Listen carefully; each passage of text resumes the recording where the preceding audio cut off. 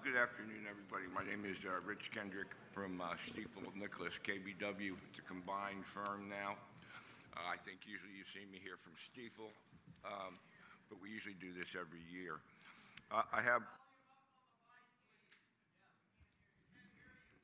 Okay, can you hear that? Okay.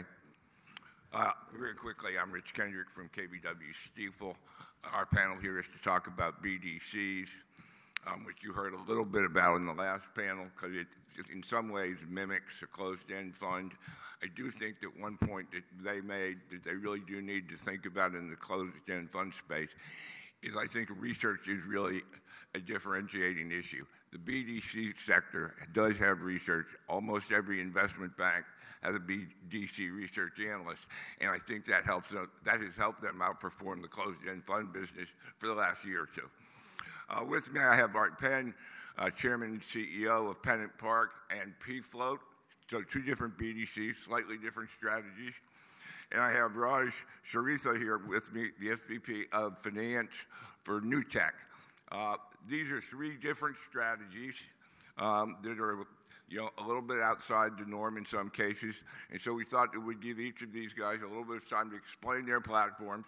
We'll probably talk a little bit about the change in the debt rules and some of the distribution issues in BDCs, and then we'll have some time for question and answer.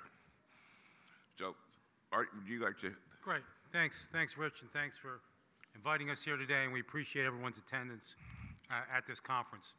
So PennantPark today manages two separate BDCs.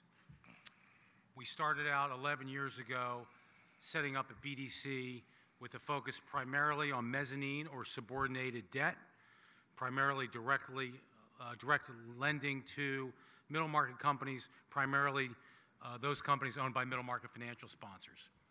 That strategy today, 11 years fast forward, we call across the capital structure, because we've moved higher in the capital structure, first lien, stretch senior, second lien, and mezz, again, primarily middle market companies, primarily backed by middle market financial sponsors. So that's an 11-year-old BDC that's performed well, including through the global financial crisis. And 7 years ago, with the help of Rich and his colleagues and many others in this room, including the folks at Morgan Stanley, we set up a second BDC, primarily to focus on the top of the capital structure, first lien, senior secured, floating rate loans, directly originated from middle market financial sponsors. These are not the broadly syndicated loans you find in many closed-end funds. These are directly originated, diligenced, structured, high covenant negotiations.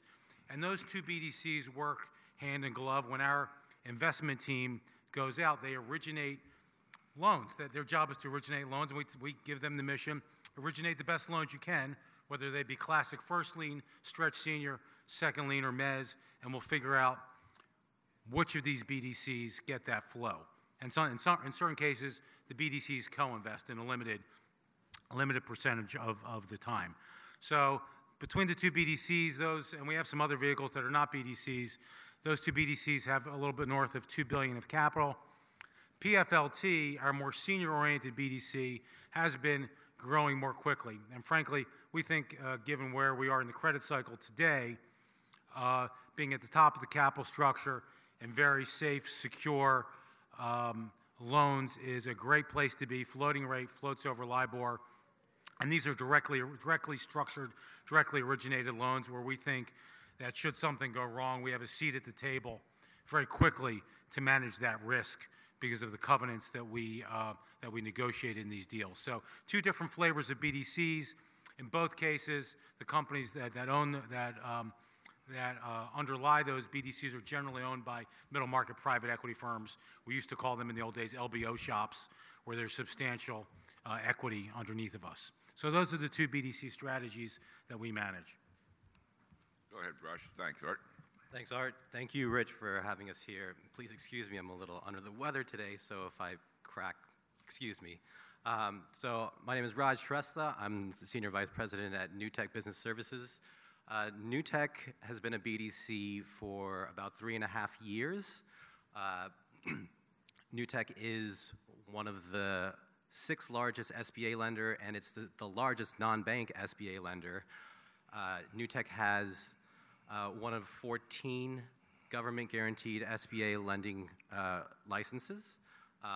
So our strategy is we originate loans from small and medium-sized businesses, and we fund them while the government, the SBA, guarantees 75% of those loans.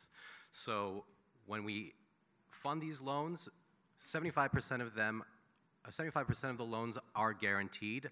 With those 75% loans, we sell those off for a premium to brokers.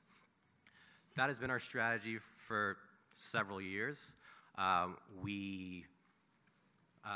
With the unguaranteed portion of our loans that we retain them on our books, and when it comes to a critical level, we securitize those loans. So we are making great spreads on our lending, and we're realizing a lot of premium on the sale of these government-backed SBA loans.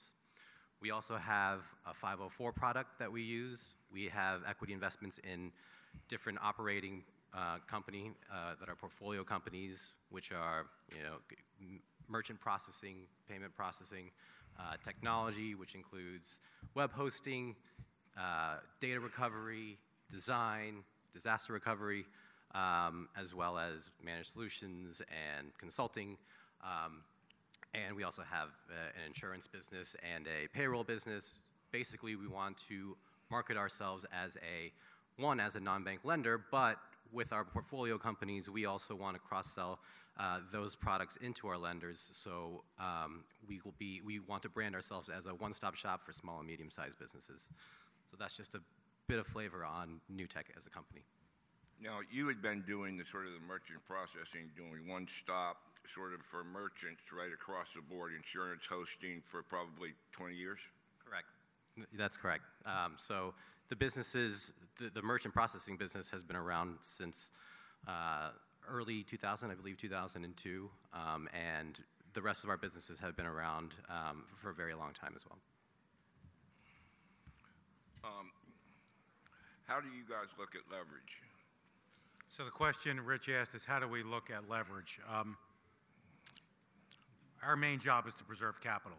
Just want to say that full stop, to some of the comments. If you preserve capital, the rest of it takes care of itself. So we are, as part and parcel of that, we say we're in the mistake avoidance business. We know that in the lending business, there can be a lot of downside. There can be limited upside. So we are very, very picky about what comes into these portfolios. We're only doing about 3% of the deals that come our way.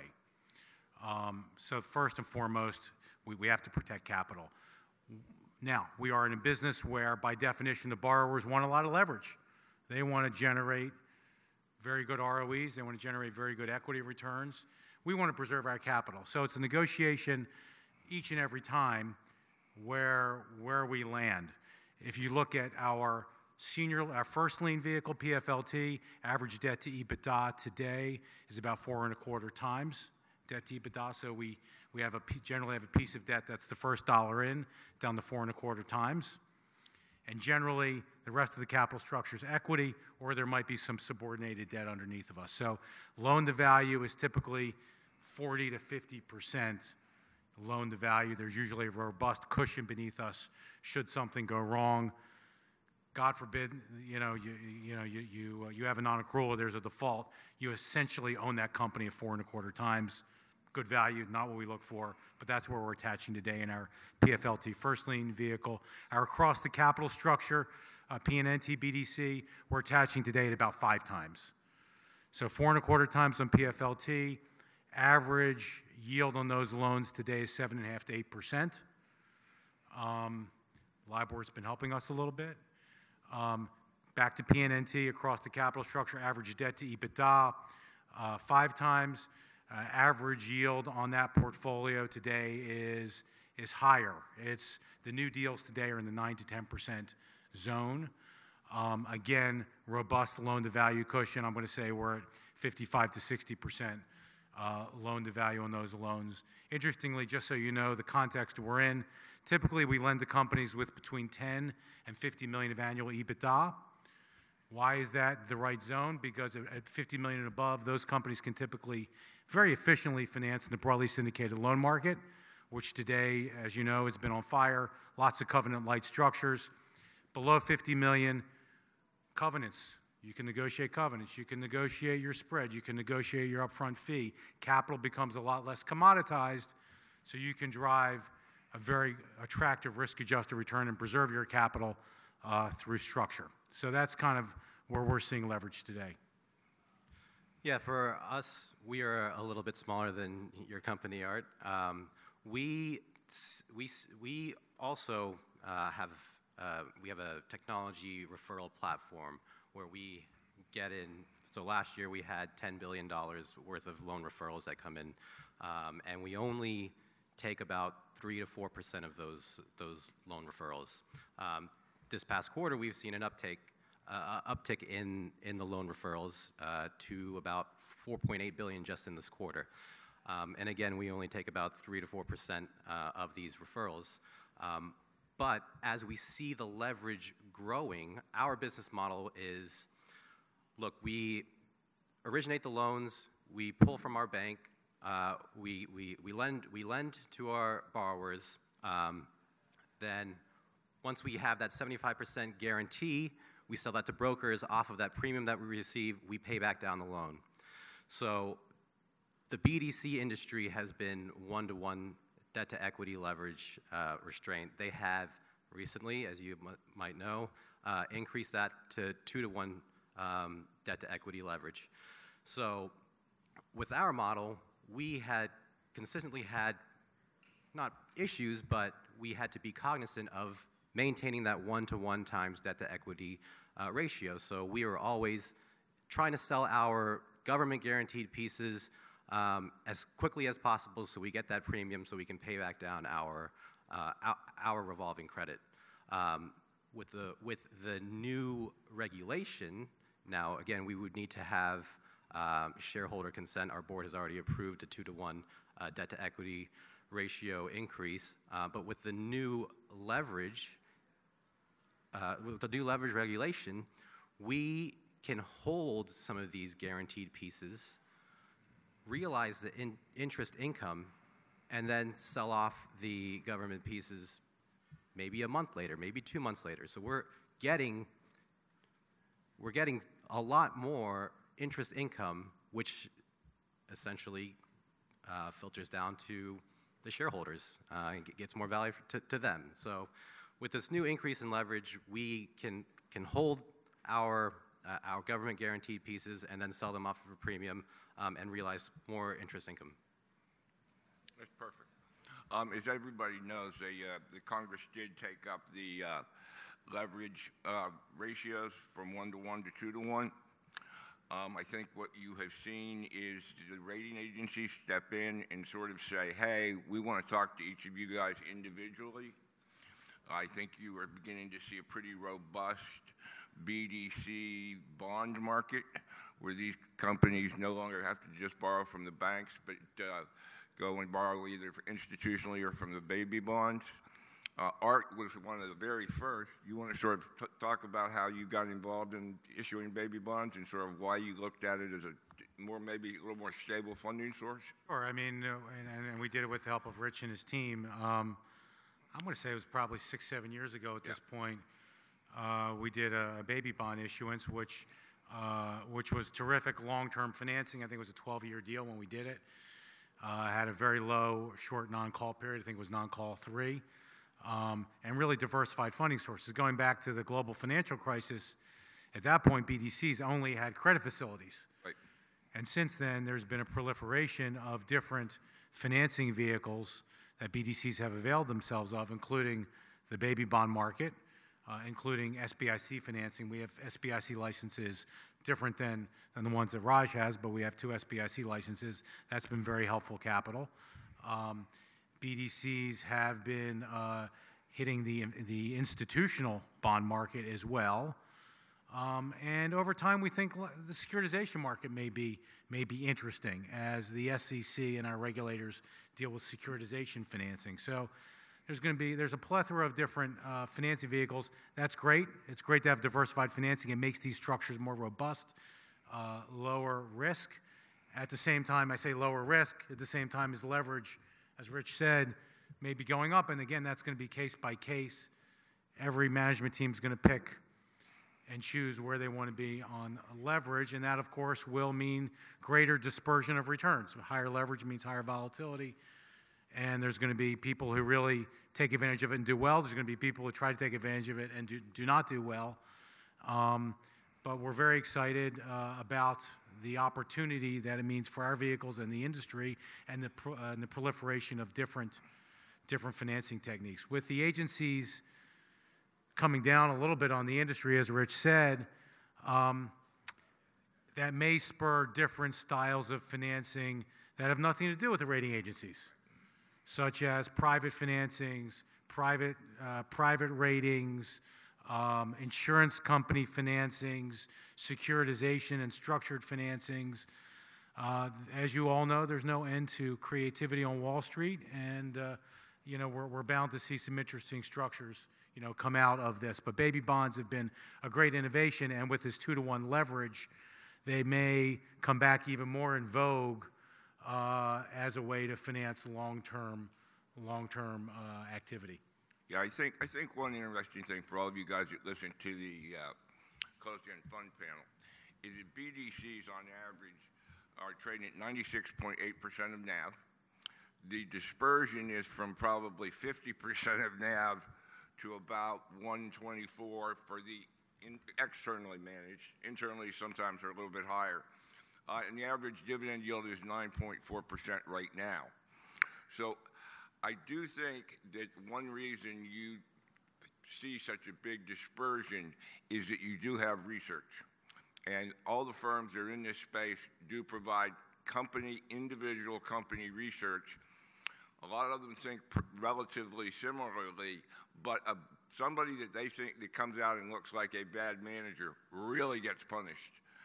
Well, good managers, can trade at a premium to NAV, but if you got caught in the energy crisis, or you're not covering your dividend for a prolonged period of time and are just returning, ROIC, this space is much more punishing than you get in the closed-end fund space. So I do think that management teams are very important here, and the additional leverage is going to make this dispersion much more, because if you make a mistake and you're running more leverage, it's going to hurt twice as much. Do you want to talk briefly, Raj, about how your securitization? Yeah, so we, like I had mentioned to you before, we have 75% of our loans that are guaranteed by the government, and we sell those off. But the 25% that are unguaranteed, we keep on our books. And as the year goes on and we keep getting higher and higher amounts of these unguaranteed pieces, we take those pool of loans, which have the same credit as the government guaranteed pieces that we've already sold off. We take those, we securitize them, and that gives us additional capital for our business. But I wanted to get back to what you said on raising baby bonds. Because of the one-to-one restraints that we had before on leverage, we are always going to market and selling off our shares to make sure that we are within the regulation. We have an ATM where we drip shares into the market and make sure we're under that one-to-one leverage constraint. But now with this 2-to-1 increase in leverage, we can use instruments such as the baby bonds, which we have raised with Rich, and we can use those baby bonds to actually fund the equity portion of our loans with that. So we don't have to continuously go to the market and issue shares, thereby diluting the shareholders. So the increase in leverage of 2-to-1 is definitely beneficial to all our shareholders. I think that away from the number of public BDCs, something that we're seeing more and more of are, and they talked about this on the panel, is asset managers going directly to high net worth individuals. Sometimes they're using a placement agent. We have one called Eaton. but the amount of money that is chasing debt deals that look very similar to a BDC is absolutely staggering. I mean, I think Owl Rock in the last year and a half has put together for like $5 billion. And almost all the big names are out there. And while a lot of that is tending to be endowment funds and state pension funds, a huge amount of it is high net worth with people cutting checks for $5-10 million bucks. The BDC market is not necessarily that liquid that individuals, you can get in and out of a BDC where these other funds are going to have lockups and gates and everything. But the whole sort of structure of a 2 and 20, I know you're internally managed, you're externally managed, but those funds are these big funds that are being created and put to work, I think are a little bit different. I think that when they get that big and they have to put all that money out quickly, they tend to be a little more in the syndicated market, and it's not quite the value add. That's right. That's right. So, to this point of where's the sweet spot today? Where's the best risk reward? Once you start managing 10, 15, 20 billion, which is what, on the debt side, which some of these big alternative asset managers do, it's hard to be writing checks for $20 million EBITDA companies. It just, you lose the economy of scale, you lose it. And so inevitably some of these firms get so big, they end up competing with the broadly syndicated loan market. They need to write checks for $50, $60, $70 million EBITDA companies, and they have to compete against a very efficient market where there's no covenants, where spreads are very tight. So again, the sweet spot for us is 10 to 50 of EBITDA. Really today, the sweet spot is 20 to 30 of EBITDA, where you can drive pricing, where you can drive structure, where you can drive covenants, where you can drive upfront fees, where your capital is not commoditized. And in this market, and look, we thought for sure the peak of the credit cycle was 3 years ago. That's how good we were. 2015, that was the peak of the credit market. Here we are in 2018, and there's no end in sight. The economy seems good. We have 150 different portfolio companies. The economy's in really good shape. This could last for a while, right? So we underwrite as if the recession's coming soon, even though we don't think the recession's coming soon. But we think that kind of being at the top of the capital structure in a structured piece of paper with covenants, with floating rates, so that as LIBOR goes up, you're participating. And should something go wrong with these companies, you're at the table immediately. There to preserve capital is a really good place to be, which is why we kind of like this middle market senior debt below the broadly syndicated space. And God bless the firms that are now mega funds, but when you get to a certain size, by definition, you have to compete against the broadly syndicated loan market, which is tough right now. Who is your classic borrower? So we are a lot smaller than PennantPark. Our typical EBITDA of our borrowers is maybe $1 to $10 million. These guys, we are also at the top of the capital structure, but everything is securitized by or collateralized by commercial real estate mainly. So it's for an operating business, but you're taking the building or real estate as collateral. Correct. So you're really a secured. Correct. Right.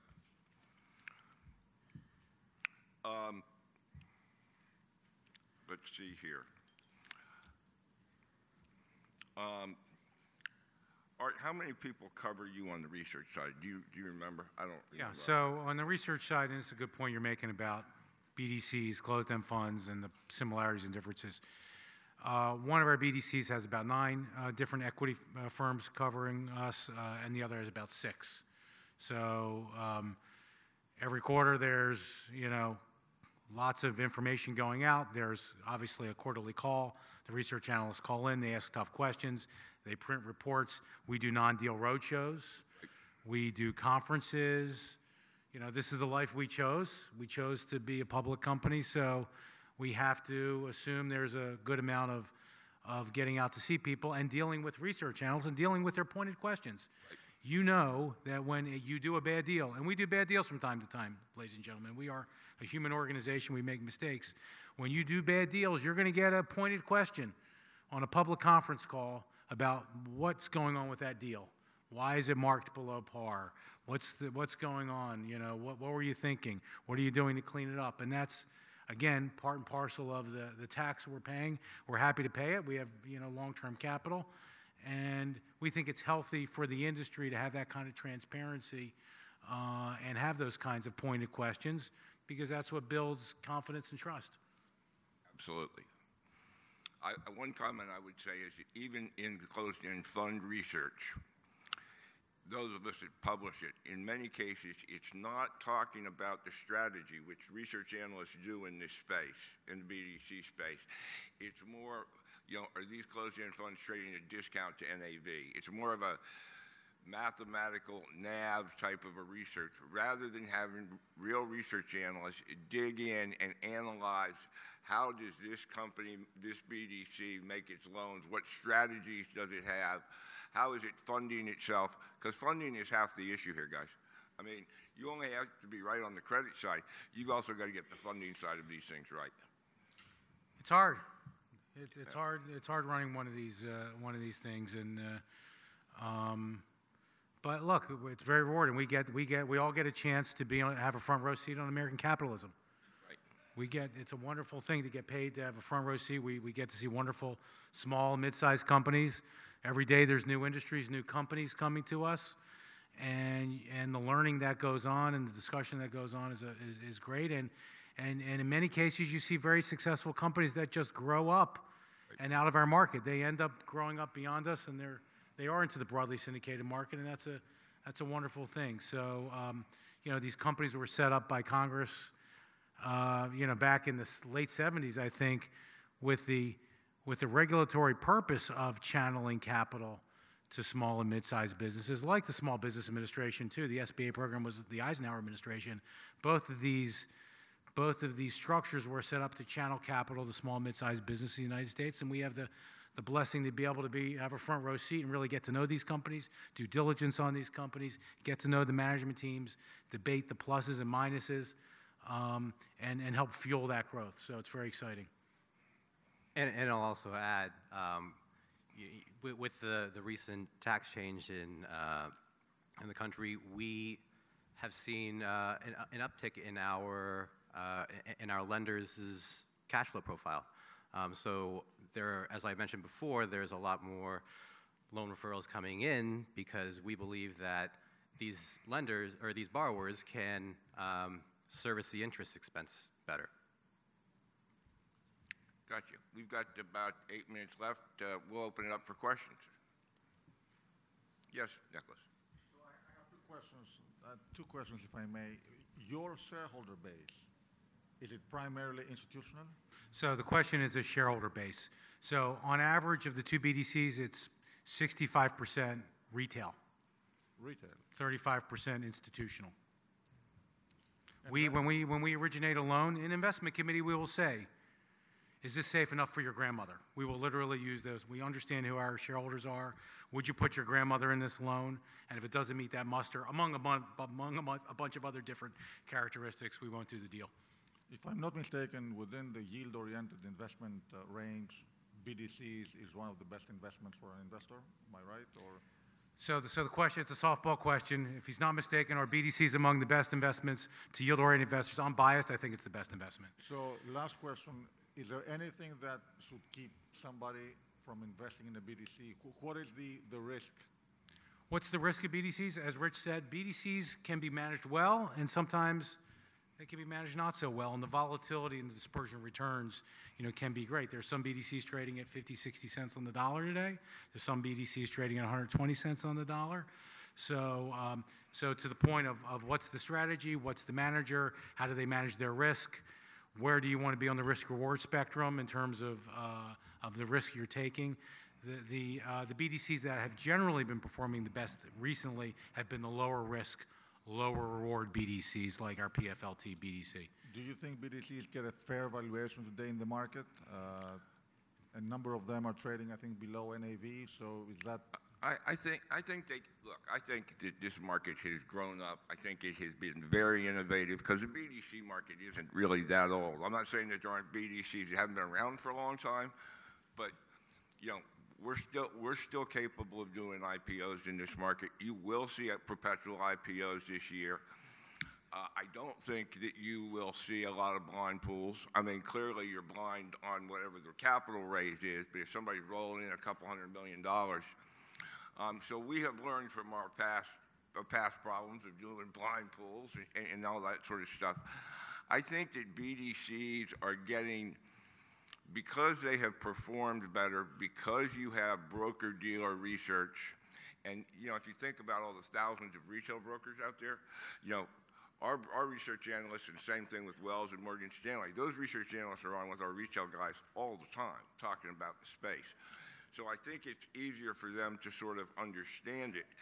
The institutional market in the mutual funds pretty much got out of BDCs a couple of years ago because unlike a mortgage REIT or a property REIT, the accountants came in and said you have to count the double carry, you know, because these things are carried vehicles, sort of 2 and 20 type of a structure. And then you're paying a mutual fund to owe you, so everybody got upset that investors were paying a double fee. So despite that huge rout, when it was tough, and the financial crisis, you've seen this sector grow every year, diversify its funding base. More and more research is being put out on this space, and you're going to continue to see IPOs because I think the management teams and the investment banks have been very innovative in ways to sort of market this, and I think that's sort of one of the small differences between a debt closed-end fund and a BDC. Rich, here's someone. Oh. Given what seems to me to be a pretty good economic environment, low loan loss rates, sounds like good underwriting by you folks. The total return over the last year has been relatively poor. And just looking at it looks like you're significantly below NAV, about 78% on this key piece here. Just trying to rationalize. It sounds like a good story. I'm trying to rationalize the story versus the performance. Yeah, so again, we have two BDCs. One is PFLT, which is trading about 97 cents on the dollar. That's a lower fee, lower risk, lower reward BDC. It trades at about an 8% yield. Have had de minimis credit losses now over 7 years. Our other BDC, PennantPark Investment Corporation, PNNT, still has residual energy exposure that we are working through. I'm hopeful that we can work through it in the next 12 months. We did announce a stock buyback a few days ago after our earnings, so we're very optimistic on the future. That's something that we're trying to correct, and we're taking remedial action. But it's been we're optimistic that one's gonna come back strong. Yes. Yeah. Yeah. So both, PFLT is 100% floating, PNNT is 90% floating rate. So we've been getting the benefits of LIBOR swinging up here over the last quarter or two, and we'll see what the Fed does over the course of the year. But we could be a beneficiary of rising rates. Yeah. So the question is, we're in a decent energy environment. Energy finally is rebounding. WTI is over 70. Is there ups in PNNT? We believe so. I mean, it's the dividend is secure. We feel very good about the dividend on that vehicle, and there's an inherent, we believe, upside as energy rebounds, which is what we said on our quarterly conference call a few days ago. We've initiated a stock buyback. So we're optimistic that PNNT is an interesting value play. If you want something that's absolutely safe enough for your grandmother, PFLT. If you want something that's a little bit more juicy of an opportunity, PNNT might be an interesting opportunity for you. Right over there. Yeah. What's the dividend payout coverage ratio right now? So our dividend yield is about 9.5% a year. Yeah, but what I mean is, what's your coverage ratio of that payout with net interest and income? Sorry, can you explain that? So you're paying out whatever, and what if you made against that in NII? Oh, we're paying out. We target 90 to 100%.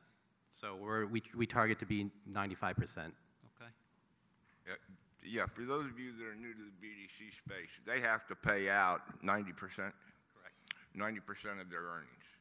They don't have to pay out principal gains, but as you can imagine, in this interest rate environment, if you're selling all your gains to grow NAV, you're going to have to reinvest at a lower rate. So you don't see a whole lot of that kind of churn. The same thing, by the way, is going to be true on your closed-end funds, right? All that interest income has to get paid out. And if you do retain it for some period of time, you'll occasionally see special dividends where people are trying to get it cleaned up. Retail investors and institutional investors don't like choppy dividends. They like to see gradually increasing dividends and relatively stable. So all of the BDCs will do a little bit of smoothing. And to I think, Jerry Rayo's point, if you had a quarter where you're not covering your dividend because you couldn't make enough loans that month, but you think you got a big calendar the next month, 1 month or 2 months of not covering your dividend by a little bit isn't a big deal. Not covering it for a prolonged period of time is a disaster. Any other questions? One more. Great presentation, thank you. As we've seen over the last several years, an expansion in the formation of new BDCs, both private and public. We've also seen the formation of middle market focused direct lenders, BDCs or not. So what are your thoughts on a go-forward basis in terms of buyout multiples, spreads and yields that can be obtained from lending to these middle market companies as this additional capital keeps coming into the market? Yeah, so the question is a lot of capital seems to be appearing on the scene. Yep. Is there still an opportunity? Just to give you a sense of the enormity, and there's been a lot written about all the capital that's been raised, there's something like 1,500 to 2,000 middle market financial sponsors in the United States. It's a massive amount. We cover, at PennantPark, we actively cover feet on the street 400 of those.